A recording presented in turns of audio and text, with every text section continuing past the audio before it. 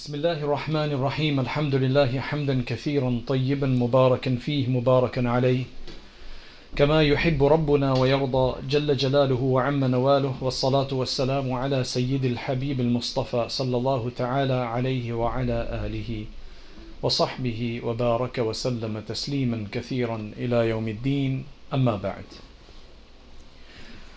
Dear respected sisters, it's nice to have you here today for this annual Path to Piety. I'm sure everybody's mashallah very excited. I'm sure mashallah you've learnt a lot today, and just the fact that we're with among other sisters, that in itself provides an environment that is worth attending.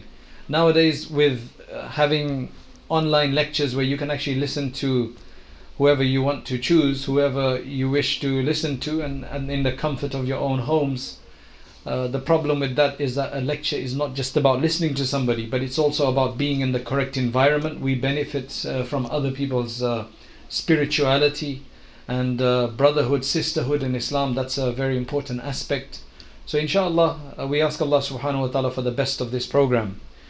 My topic today is going to be not about any kind of a general topic, but my topic I'm just going to, take the opportunity today rather, because we have a lot of sisters. I want to really send this message out there. It's about a very, very specific topic that particularly affects women. The topic I want to speak about today, I said it's a very focused topic, very specific topic, and primarily it is something that affects women, or it's coming from women. And mashallah, marriage is something which is very important in Islam, and that's why most people we see around us in terms of the Muslim community, they're married. However, we're also seeing that there's an increase in divorce, and there's many factors for divorce which today is not the time to discuss, and today is not the time to get into. But there's one destructive consequence of divorce which I want to speak about. So as I said, I want to speak about something very, very specific, and I want to speak about this because mashallah we have a lot of sisters here, and if you know somebody who's in this situation, maybe, or you are one of these people, then inshallah you can try to make corrections and amends about this, because it's really very harmful for our community. So one of the most destructive consequences of a divorce is actually the harm that is done to the children. And a lot of the time unwittingly they don't realize that what they're doing is actually harmful for the children, by either one parent or both parents. So it could be from either side. However, because in the West the custody laws generally tend to be unfairly, and I say this emphatically, and I say this with particular emphasis, that in the West generally the custody laws tend to be unfairly biased towards the mother, and this experience has shown this, and you will probably be able to support this by stories that you know as well. It appears, at least in the UK, that the government may be looking at rehauling the system, because I think they believe that in England the marriage laws, divorce marriage laws, are very old, and things have really moved on, and those laws are very difficult to apply. Part of that is the custody issue. Anyway, so due to this, meaning the laws being unfairly biased towards mothers and other factors, mothers are very easily able to alienate their children from their fathers and gain 100% custody. 100% custody rights for their children, and they can very easily manipulate the system for their benefit. Let me just provide you the following scenarios, which I could say the majority of which are in the local community. Right, the majority of which are in the local community, although there's some that I know, and these are people I personally know about, and these are not just third-hand stories, but these are people who most of them, in fact, I think I directly know them. The first person is a person, he's in another city, he's had children from an ex-wife, they got divorced, and in fact I know the wife's family, his ex-wife's family. I know that family, at least I know some members of that family, I know about the family. They've got at least one scholar in that wife's family, but this individual has not been allowed to see his children for, I think it's been at least a decade, over 10 years. And this is really sad, because his ex-wife's family is a religious family. They're linked to righteous people. they actually have at least one alim in their family, but they will not allow him to see his children. Person two is a well-known scholar of an international repute. Again, ex-wife refused to allow him to see his, I think, 2 daughters at least. That was for over a decade, if I remember correctly, right? That was also over a decade. And it is only after his daughters themselves turned 18 that they were able to reach out to him themselves. I think initially without their mother knowing. And again, in this case, the mother is a niqabi and they're from a religious family. And this is over 10 years. Right? Now some of you may be thinking that these ex-husbands must be really bad people. Right? They must be child abusers, pedophiles, and that's why somebody's doing this. But far from it. They're not like that, and I can vouch for that. Right? Number 3, there's a person who split up from his wife, right? Husband and wife split up. Initially they agreed, right, they agreed that they would have joint custody of their approximately 10-year-old daughter. Soon though, the mother started restricting her visits, meaning the daughter's visit, because now she's living somewhere else, husband's living elsewhere. The daughter is generally living with the mother, but the father gets to see him once or twice a week or 3 times a week or whatever it was. It was minority time was spent with the father, majority time was with the daughter anyway, but she started restricting her visits. This forced the father to go to court because there was no way that they could have an amicable discussion about it, because clearly this was the wife playing something out. Then the mother started emotionally blackmailing the daughter by telling her when she was with her how lonely she felt, because she said that when your father's alone, he's got his mother in the house, so at least there's 2 people. I'm alone when you go. Now a 10-year-old girl is going to feel really sorry for her mother, even though she knows she must go to her father. It's just really playing with her mind. She said, at least your father's got his mother living with him, but I've got nobody. On the way to school sometimes, she would actually stop the car halfway or somewhere on the way and pretend to vomit to show that she was very sick. She would pretend to vomit. The daughter would obviously tell all of this to the father because she's very innocent, right? But slowly, it has its toll. The father noticed that this is completely traumatizing his daughter, and he couldn't do anything about it, obviously, because he can't speak to the mother and nobody else is there to listen.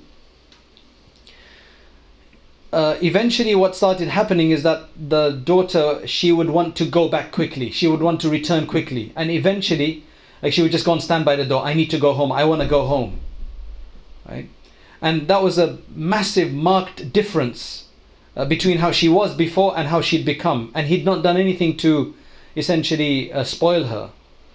And then eventually she refused to come altogether. They went to court, and I think the judge in this case did see through the ploys. But I don't know what's happened since then, because I haven't spoken to the father or the mother for a very long time. Person number 4, similar to the case above, very similar to the case above. Initially he would have them, and I know this because when I was the principal of the madrasa, I would see him bring the children sometimes, the mother bring the children sometimes.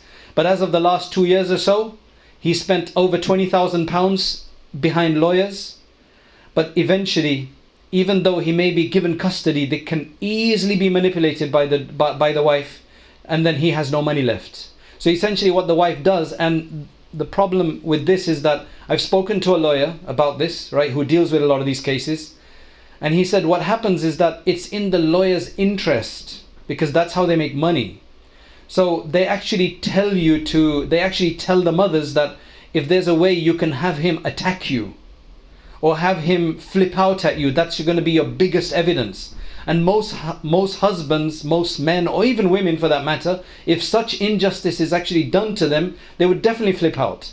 But to be honest, the strategy here should be, the wisdom here would be that you have to stay calm. Otherwise, you just incriminate yourself more because of the messed up system. It's really biased, and I know I'm speaking to sisters because this must stop, right? And I'm speaking to you for, our own good. It's not because, I'm a man and you're women. No, that's not the case, right? So the fourth case is similar to the above. The father spends over 20,000, but for the last 2-3 years, if I remember correctly, he's not been able to see because he has no money to fight the case anymore, right? And basically his children have been poisoned against him. Number 5, again similar to the above, but what the wife used here, and I'm not giving ideas here, but what the wife used here is that the husband, and he's a convert, this man's a convert, and I know him because I've done some work with him, right? He's a convert. His wife used the terrorism card against him. She said that he's involved in terrorism. I don't know the exact word she used or whatever the case was, but he had a book, because he's a Shafi'i, he had a book called Umdatul Salik, which is basically a Shafi'i fiqh manual. It's quite a big fiqh manual. It's got a chapter on jihad in there. That was used to incriminate him that he has those tendencies. Again, he spent a huge amount of money to try to exonerate himself and try to be able to see his children. Right? Number 6. This is again somebody I know very closely, probably more than anybody else in these 5 or 6 people. This person, after he started having problems with his wife, and you see, what you have to remember here is that, again, it's not about judging who's right and wrong in terms of the split up, right? Parents can split up for whatever reason, right? It's bad to split up for bad reasons, and one of them is probably going to be more to blame than the other one, but that's besides the point when it comes to the children. When you genuinely know inside that the father is no risk to the children, but is actually necessary for the children, right? Then to do it. As I said, these are not pedophiles, these are not abusers, these are just normal fathers, right? They may have made some of these may have made a mistake, in their marriage, because you need 2 hands to clap. But in this particular case anyway, because he'd learnt of several friends of his who had this problem, because he'd learnt from several people he knows who've had this problem and who've just had literally agonizing years and years and years after divorce to try to see their children who they have great love for and for which they're willing to do whatever. His child was only a few months old when the divorce took place. As some advice that was given to him, he decided proactively to cut off all ties with his son and his wife. So obviously he's cut ties with his wife because they're divorced, but he has also said, I want nothing to do with the child. Unless you want to come and drop the child off, then I'm willing to do it. But he knows that she's going to use that child against, because he knows how she is, or he thinks he knows. So he has refused to engage.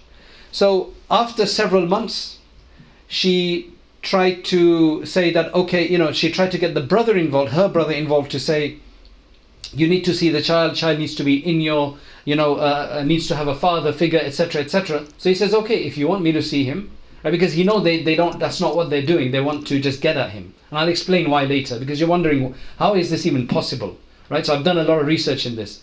So he told her, okay, fine, bring the child on. So then, you know what the next condition was? Is that one of us will have to be there with him because he doesn't know you guys. Now, he's very good with children, and I know that for a fact. And there's enough people within his extended family to be able to be there to, comfort the child if they need it. They don't really want to give the child, because then after that, once he said, look, if you want, you come and drop him off. I've got enough people to look after him, right? They stopped contacting him, right? So his extended family, a lot of them can't understand why he's doing this, because for a person to literally shut out their own child is unthinkable, generally unthinkable. It took me so long to understand what he's doing, and I half agree with what he's doing right now, because the point is that he thinks, and he's been told by psychologists to think as well, that if he develops a relationship with his child, and she is definitely going to mess him around, meaning the mother, right? He's just going to be in agony, and eventually he'll have to lose custody anyway. So this way, at least he'll be able to show his child when he grows up enough that, look, I tried my best, but this was your mother's doing. You can't be helped, because a lot of the time these children will grow up hating their father because that's what's been fed to them. So as I said, majority of his family, I don't think they even understand why he's doing it. They think he's crazy. But I think some people, when you actually understand the details and the whole future prospects here, then they can sympathize with his approach. I know also several other cases, but I think this is enough for us to be able to understand how big a problem this is. Now, as I mentioned, that what's surprising from most of the above cases is that the mothers in most of these are religious mothers, practicing families that she lives with, sometimes even ulama in the family, tablighis in the family, Sufis in the family, religious people in the family, right? But they just don't, what baffled me for the most part was, can they not understand that this is oppressing the child to deprive a child of their father? Can they not see that? That they're trying to punish the child's father, ex-husband, but in that what they're actually doing is that they're actually causing huge detriment to the child. Like, just how do you justify such a thing? How can they continue living with themselves knowing that they're harming their children? Sometimes the extended family are part of it. Sometimes actually the woman herself is under pressure from her family. So while she doesn't mind, it's the extended family, but for the most part, it's actually the wife herself, the mother herself, and she's just co-opted everybody on her side. Or some of them, in fact, there's one case where the brothers of that mother were willing to take extreme measures to basically secretly bring the child home to the father, because they knew what their sister was doing was wrong, but they said nobody can speak to her. She's just lost her mind. Right. So then I looked into the psychology behind this, because when I saw several, at least 10 cases, I would say, that I know personally, right, mostly in the area, some outside of the area, I thought, if that's the cases I know, there's thousands of cases, there's probably millions of cases of this, and this must have been researched, and it has. And this type of behavior is, they say it comes from two reasons, right? One is, this type of behavior could be identified as a form of narcissism, right, which basically is an intense form of selfishness and self-absorption. Only I am right, and only I'm right. And when you look at now narcissistic people and their traits, there's a few traits about them. They're unable to appreciate others' perspectives. It's only my perspective and it's not yours. Recently, I was having a discussion with somebody about something that happened 5 years ago, right? And I felt that what had happened at that time, and this is nothing related to marriage, what had happened 5 years ago, I felt that it was correct. According to this other individual, he thinks it's incorrect because he lost something in that. But I think it was completely valid. So he's asking me now, in 5 years, do you think it was wrong what happened? And I said, no, I don't think so. And he was disgusted, he was aghast, he was like, how can you not know that? How can you not believe that? How can you still say it was right? I'm very calm, and I said, well, there can be two perspectives. And he's 20 years older than me, I think. Like, hasn't life shown you that there could be two perspectives or more than one perspective in a thing? And it's humanly possible for somebody to hold a different perspective. Okay, one of you is going to be right, obviously. But somebody can, even a wrong opinion, somebody can, and you just have to accept that. You don't have to accept their opinion, but you have to accept the fact that not everybody's going to think alike as you. And if you don't, then that means you're probably narcissistic, that you just can't believe why everybody doesn't see things the way you do. So in this case, this seems to come from narcissism, intense form of selfishness and self-absorption. They're unable to appreciate others' perspectives, and then they tend to be hyper-focused on their own desires and feelings. My desire, I've been hurt in this process, even though I may have caused it in the first place, but why did he divorce me? Why did he divorce me? Right? After divorce, this vendetta sets into the heart. The vendetta is that they want to destroy the other parent. And the best tool, the most effective tool that they have, most convenient weapon that they have, is the children in this unholy mission of theirs. The child is just the pawn, and they don't realize this. They give no consideration to the child's best interests, right? Rather, they consider that alienation of that child from the father is probably the best protection from the father, from the perceived evil in their mind of the father. Understand that. They have a perceived evil, that the father is an evil man because this is what he did to me, right? They don't think that they could have also caused this. And again, I'm not talking about who's right and wrong in terms of the divorce. But then they think that I want to save my child from that father. Whereas the father's relationship to the child is totally different from a father's relationship to the mother of that child. And you could have too. That's why I keep saying that mother-in-laws individually with everybody else can be the most wonderful people. But when it comes to their daughter-in-law, sometimes there's a problem. And likewise, a daughter-in-law can be a completely decent person with everybody else around her, but there's just this different dynamic when it comes to her mother-in-law. That's just, you put people in different situations, they will react differently, right? It doesn't mean that they're evil people entirely.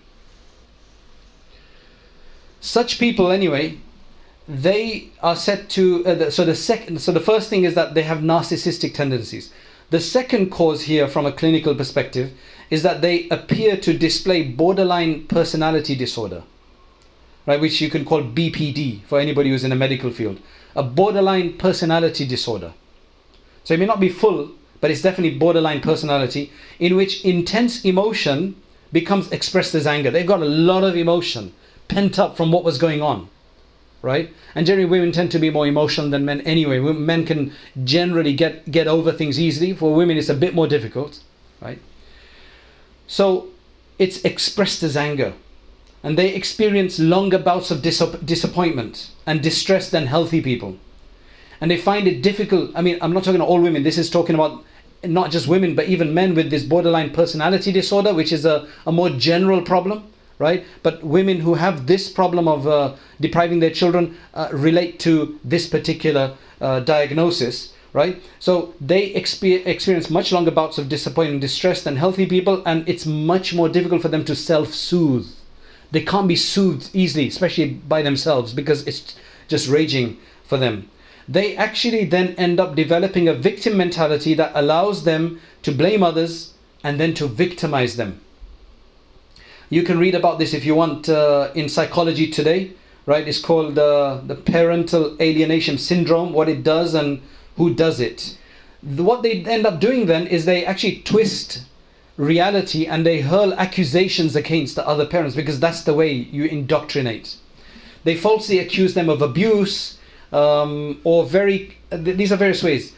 They commonly interfere with the other's planned parental time. So, okay, even if the court has said, okay, she has to be there for two hours or whatever. Just recently somebody told me that he had the right through court to go and see his son. So when he got there, she said, oh, you didn't bring a car seat, so you can't take him. That's against the law. Now she had a car seat in the house. So finally he drove all the way back, got a car seat from somebody. He didn't know how to put it in because it's too complicated, because somebody else's. And so eventually he just put it there. So she eventually comes into the car in front of everybody, is provoking him. Look, you don't even know how to put a car seat in. What she wants is, she wants him to react and get angry, so that then she can record that and report it, and then she gets full custody. You just have to show how bad your husband, the father is. And these small things, I mean, are generally taken for them. So what they'll do is, they'll say, oh, he's sleeping at that time, you can't take me. Oh, he's sick. On your parental, it's just one day you've got, he's sick, it's not right for him to come through. Oh, he had to go for a party or something like that. Because at the end of the day, the court generally listens to the mothers, because originally the idea is that when they're young, I mean, they should be with the mother anyway. Even Islam says that. So that's why it's just really lopsided. One mother has been known to tell her children that they could not afford any food at home because their father wasted all their money. Right? In another one, a parent repeatedly misinformed the other parent about school activities. Now remember, this could go the other way around as well in some cases, right? But most cases are where the mother's doing aggressing. They poison the mind of their children to enlist them in their battle, basically. Their ultimate mission is to destroy the other parent's relationship with their children.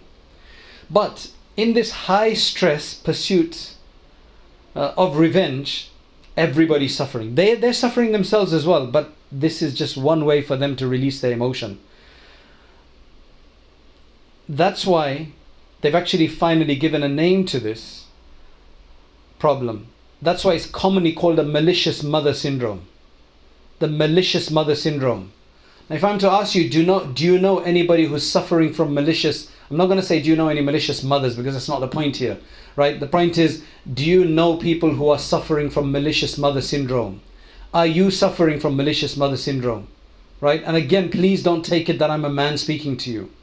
Right? I'm saying this for the children and for your own sanity. This is not healthy. We need to get help. Psychologists can help you with this, especially religious psychologists can help with this, to try to remove that vendetta, because by anybody's rules, these can, and any family that's involved in this, will also stand in front of Allah. If you're supporting a malicious father, or a father with malicious father syndrome, you can call it, or a mother with malicious mother, you will be part of it, because this is destroying the your grandchild, your nephew, niece, whoever it is that you're supporting. As bad as the father is for any other reason, you can disagree with him all you like, but give him the custody of his children. As I said, it's the mother's immediate family members sometimes that are the main offenders, right?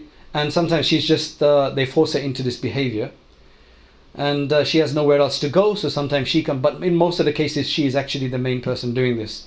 As I said, the greatest harm in this in the long run is going to be for the children. And okay, so this is what what some of the research shows, that they can suffer from many issues. These children in this kind of a relationship, right, this tug of war, they suffer from numerous. It hampers their development during their most impressionable years. Because remember, studies show that until the age of 7, children learn purely by observation. They can learn languages purely by observation, not by repetition. After the age of 7, those receptors, they close, and then children learn by repetition. That's why it's so easy to learn things by the age of 7, because it's all absorption. After the age of 7, it has to be repetition. But if you say things repeatedly and enough times, then the children will take those things on. But unfortunately, this happens even before that age, and then it goes beyond that age, beyond the age of teenage as well. So these children, number one, it hampers their development during their most impressionable years. It includes depression, low self-esteem, trust issues, because trust, you've been told from a young age that your father is not to be trusted.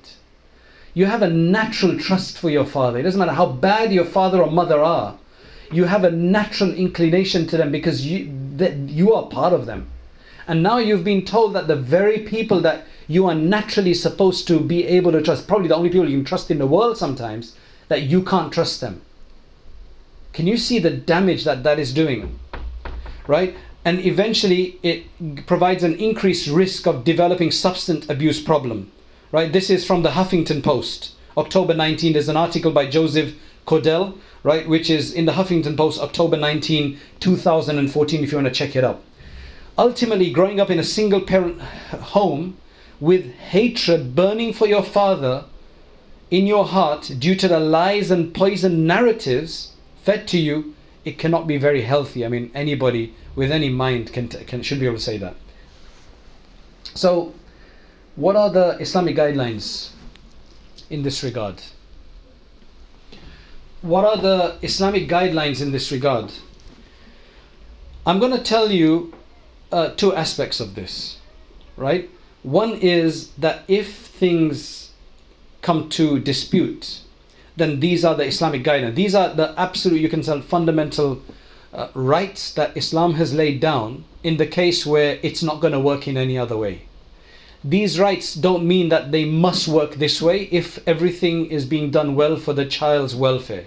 All right? So these are things, some of these you will have heard, but I want to put it in perspective for you today, right? So the Islamic guidelines for child custody, it stipulates that upon separation between husband and wife, mother and father, it is generally the mother that gets custody for the children, right? Rather than the father. So the mother ends up being the primary custodial parent for the child until an age. That's the age of discernment.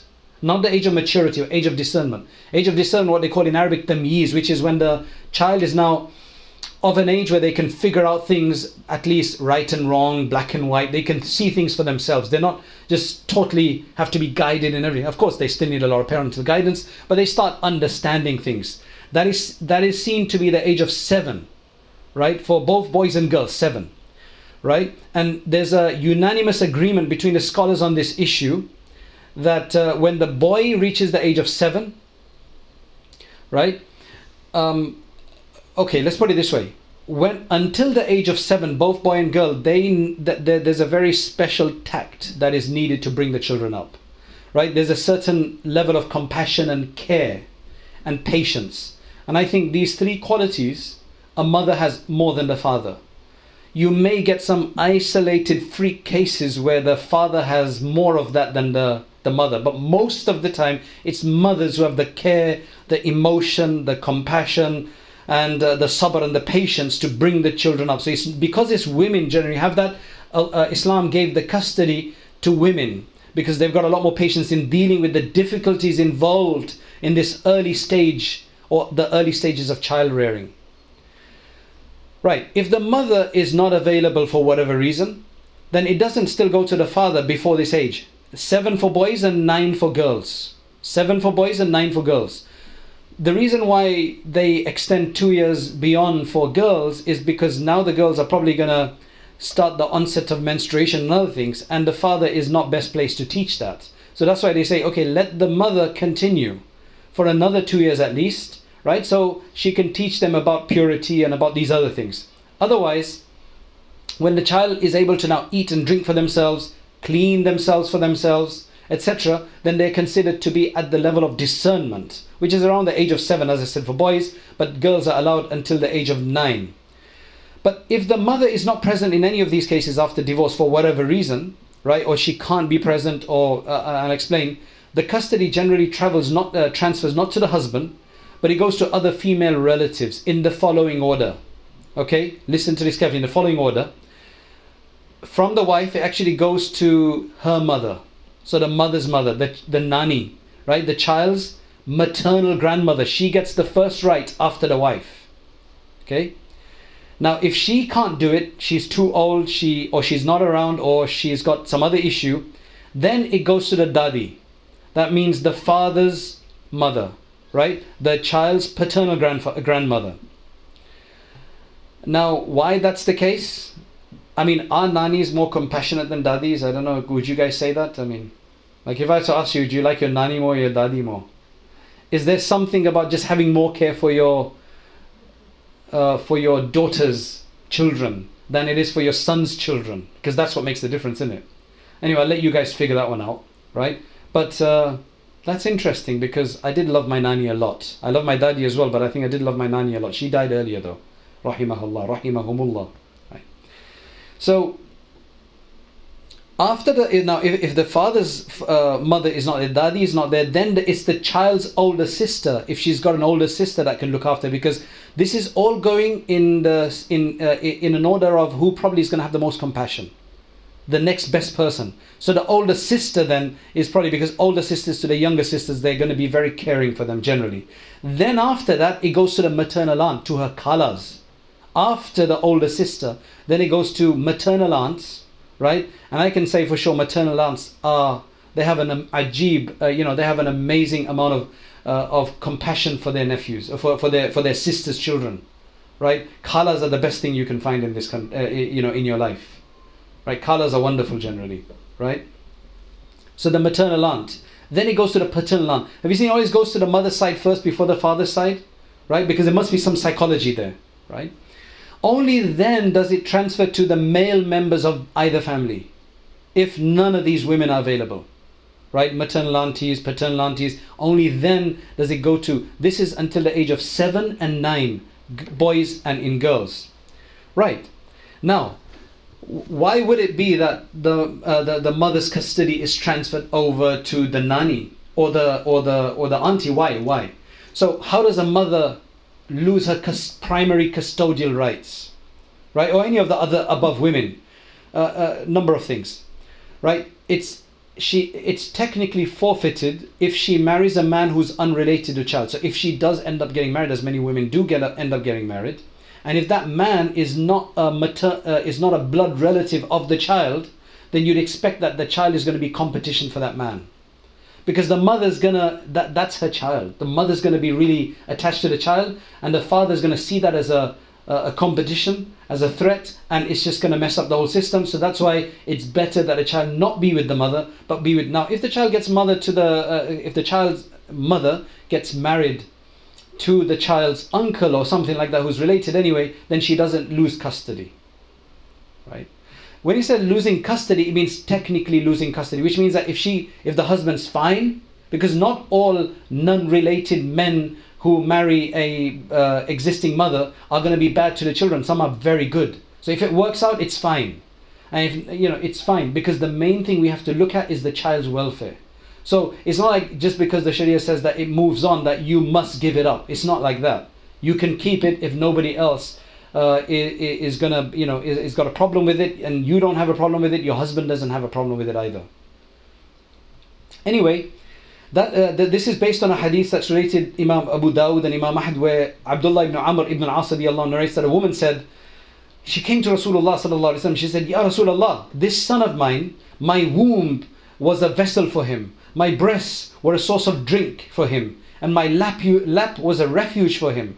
And now his father has divorced me and wants to take him away from me." Now you can imagine her emotion, right? So the Prophet ﷺ said, "You have more right, so long as you do not remarry." Then the father can actually argue his case. I tell you something, in this country, most fathers aren't going to argue the case if you allow him to custody, because they don't have the time. They're going to be at work. So no father is going to come and say, "No, I want to take 100% child custody," unless there's some kind of, they can sit at home and they've got money coming in from somewhere. I doubt they're going to ever do that. All they want, generally for the most part, is just custody for some time of the week. Other impediments to a mother's or any woman's custody for that matter, or any man's custody for that matter, would be problems with her general character. So for example, sanity, right? If she's not very sane, right? There's problem with her mind, or she's not able to fulfill obligations towards the children because she is maybe physically challenged somehow, or disabled somehow.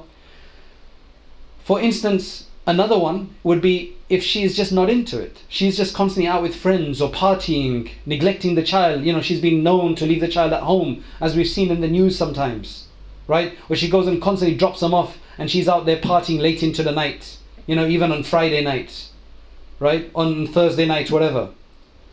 Now, another one would be if she's involved in some kind of substance abuse, or being alcoholic, for example. This would cause any relative or any person who's supposed to have the right to lose their primary custodial rights. But if they're able, but the fuqaha, the general jurists, say that if they're able to remove these problems from themselves, they get the right back, because they were the primary right holder. Now, as I said, why is the child now to go to the father after the age of 7 or 9, generally speaking? Why should he have the primary custodial rights then, right?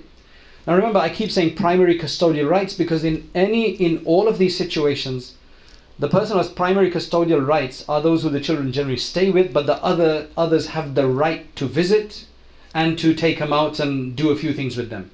They just don't have the right to look after them 24/7 for the whole week, unless of course the mother is in hospital or something like that. In none of these cases does it mean that if you've got primary custodial rights that you have exclusive rights. It doesn't mean that. It just means you're the primary carer, that's it. The other person can come and see them, or you can let the children go there, and that can be whatever's appropriate. So why is it that after that it goes to the father, right? The reason is that after that the children need to learn how to protect themselves in this world. The boys need to learn manliness. Girls as well, they need to know how to protect themselves, and probably the father is in a better position sometimes to do that, being a man in a traditional sense, right? That's the reason why. In fact, it mentions in the books that because you have to remember that bringing up a child, I know in this case it's a bit different, but generally bringing up a child anywhere in the world means money, right? Expenses, right? The father obviously has to pay that. Even if the mother is is the primary custodian, the father has to pay. The mother is not. In fact, the father has to even pay her the lodging expenses, the home expenses, and all the other expenses, and even there's a whole discussion about whether if she has no other way to earn a money for herself, right, does the father have to pay for her as well, right? Then there's a whole discussion about if there's nobody else to look after, like there's no other aunt who'd do it for free, then, and the father has money, or the child has his own money because he's got inheritance or something, then the mother can be paid. I'm not going to get into that because that's a bit convoluted, but of course you can ask the question to muftis when you need to, if you're in that situation. But I want to just mention the general rulings to you because there's a lot of confusion about this. But anyway, after the ages of 7 and 9, it's supposed to be the father's custody. If the father wants it, if he wants it, he can literally Islamically take over, right? Again, that doesn't mean that the mother is not able to see them anymore. Of course the mother can. Nobody is allowed to deprive anybody. But it's just talking about who's primary custody. I would just tell you from experience and from the practice and the norm in the UK and in the Western countries in general, fathers won't have time to be primary carers in most cases. But if they do, then they can actually assert that right if they want to. So again, if the mother continues to look after the children and the father has secondary custody, that's completely fine. It doesn't mean it has to go over, but I just want to mention that it's his Islamic right to take over if he really wants to. Now, there were some scholars who said that at the age of 7 or 9, the child should be allowed to choose for themselves. Because there's one hadith that indicates that. However, the majority say no, that's obviously not the best thing you can offer a child, because the child, and I've seen this in cases, you know, the parent who shows the most leniency, who lets them do what they like, wear what they like, buys them what they like, that's the tug of war in this case. One parent wants their tarbiyah, the other parent just wants to win the battle, so they let them do whatever they want. I've seen so many cases like that. So if you're going to get a 7 or 8-year-old kid to choose, they're going to choose the one who lets them PlayStation more, right? Lets them mess around more. Doesn't have to be a particular time to sleep. You know, maybe even lets them miss school or something like that. So that's why they say that no, that you really can't do that, because that child is not really at the age to understand. Now, the final few points is that, as I said earlier, whoever has primary custody, they must remain in a close by vicinity.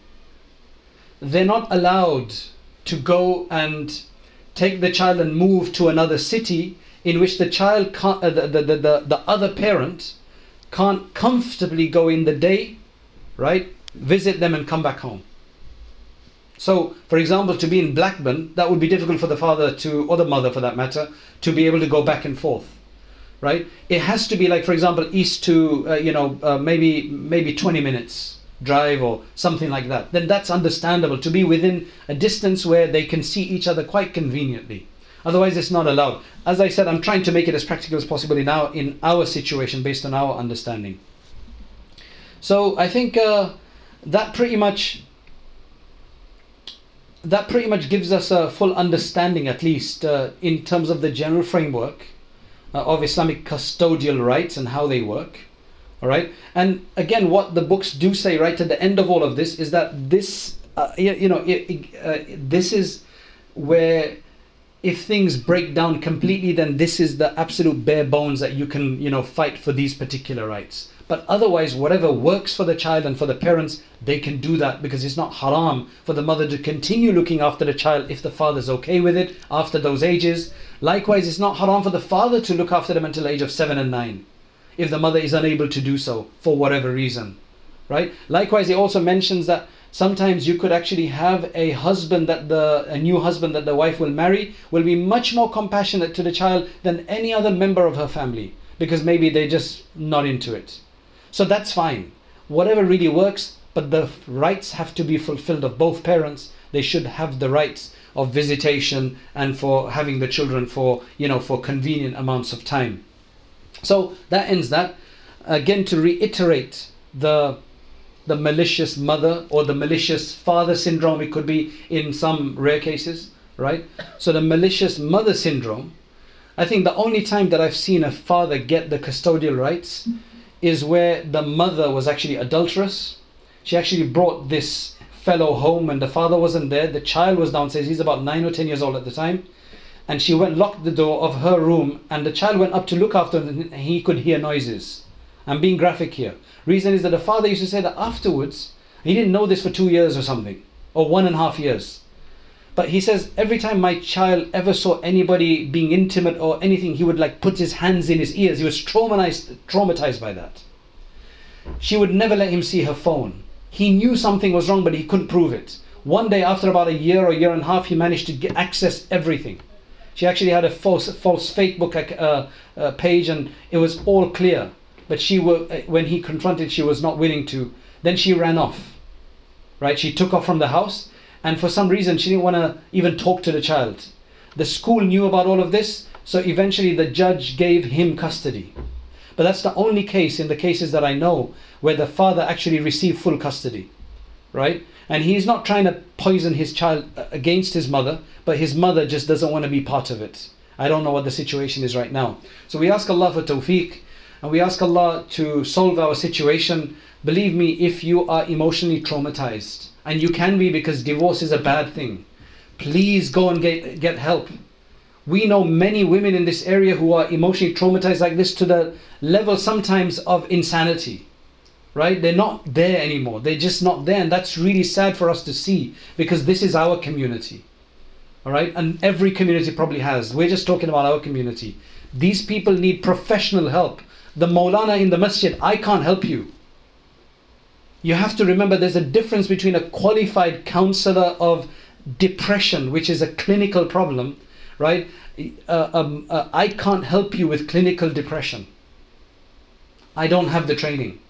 And I don't think many other ulama, unless they've had a training to do this. That's why we need our alims and alimas, because we get asked this question, we get consulted about this, so we do need to have this. And mashallah, I think there's an awareness now, and there's lots of courses taking place. But otherwise, you need to find a religious, right, person who understands, a culturally sensitive counselor. You can't just go to any counselor either. You have to be culturally, because they don't understand the culture that we're from. We still have culture, right? Really get some help, and if you know people in your family, help them to get some help. وآخر دعوانا أن الحمد لله رب العالمين. May Allah subhanahu wa ta'ala bring about good, and may Allah subhanahu wa ta'ala bring about good through these programs and through this awareness, and allow us to have a much more healthier community and healthier society, healthier next generation. May Allah subhanahu wa ta'ala restore the rights that each parent is supposed to get. May Allah allow us the ability to restore the rights for each parent, and may Allah make that easy for us. وآخر دعوانا أن الحمد لله رب العالمين.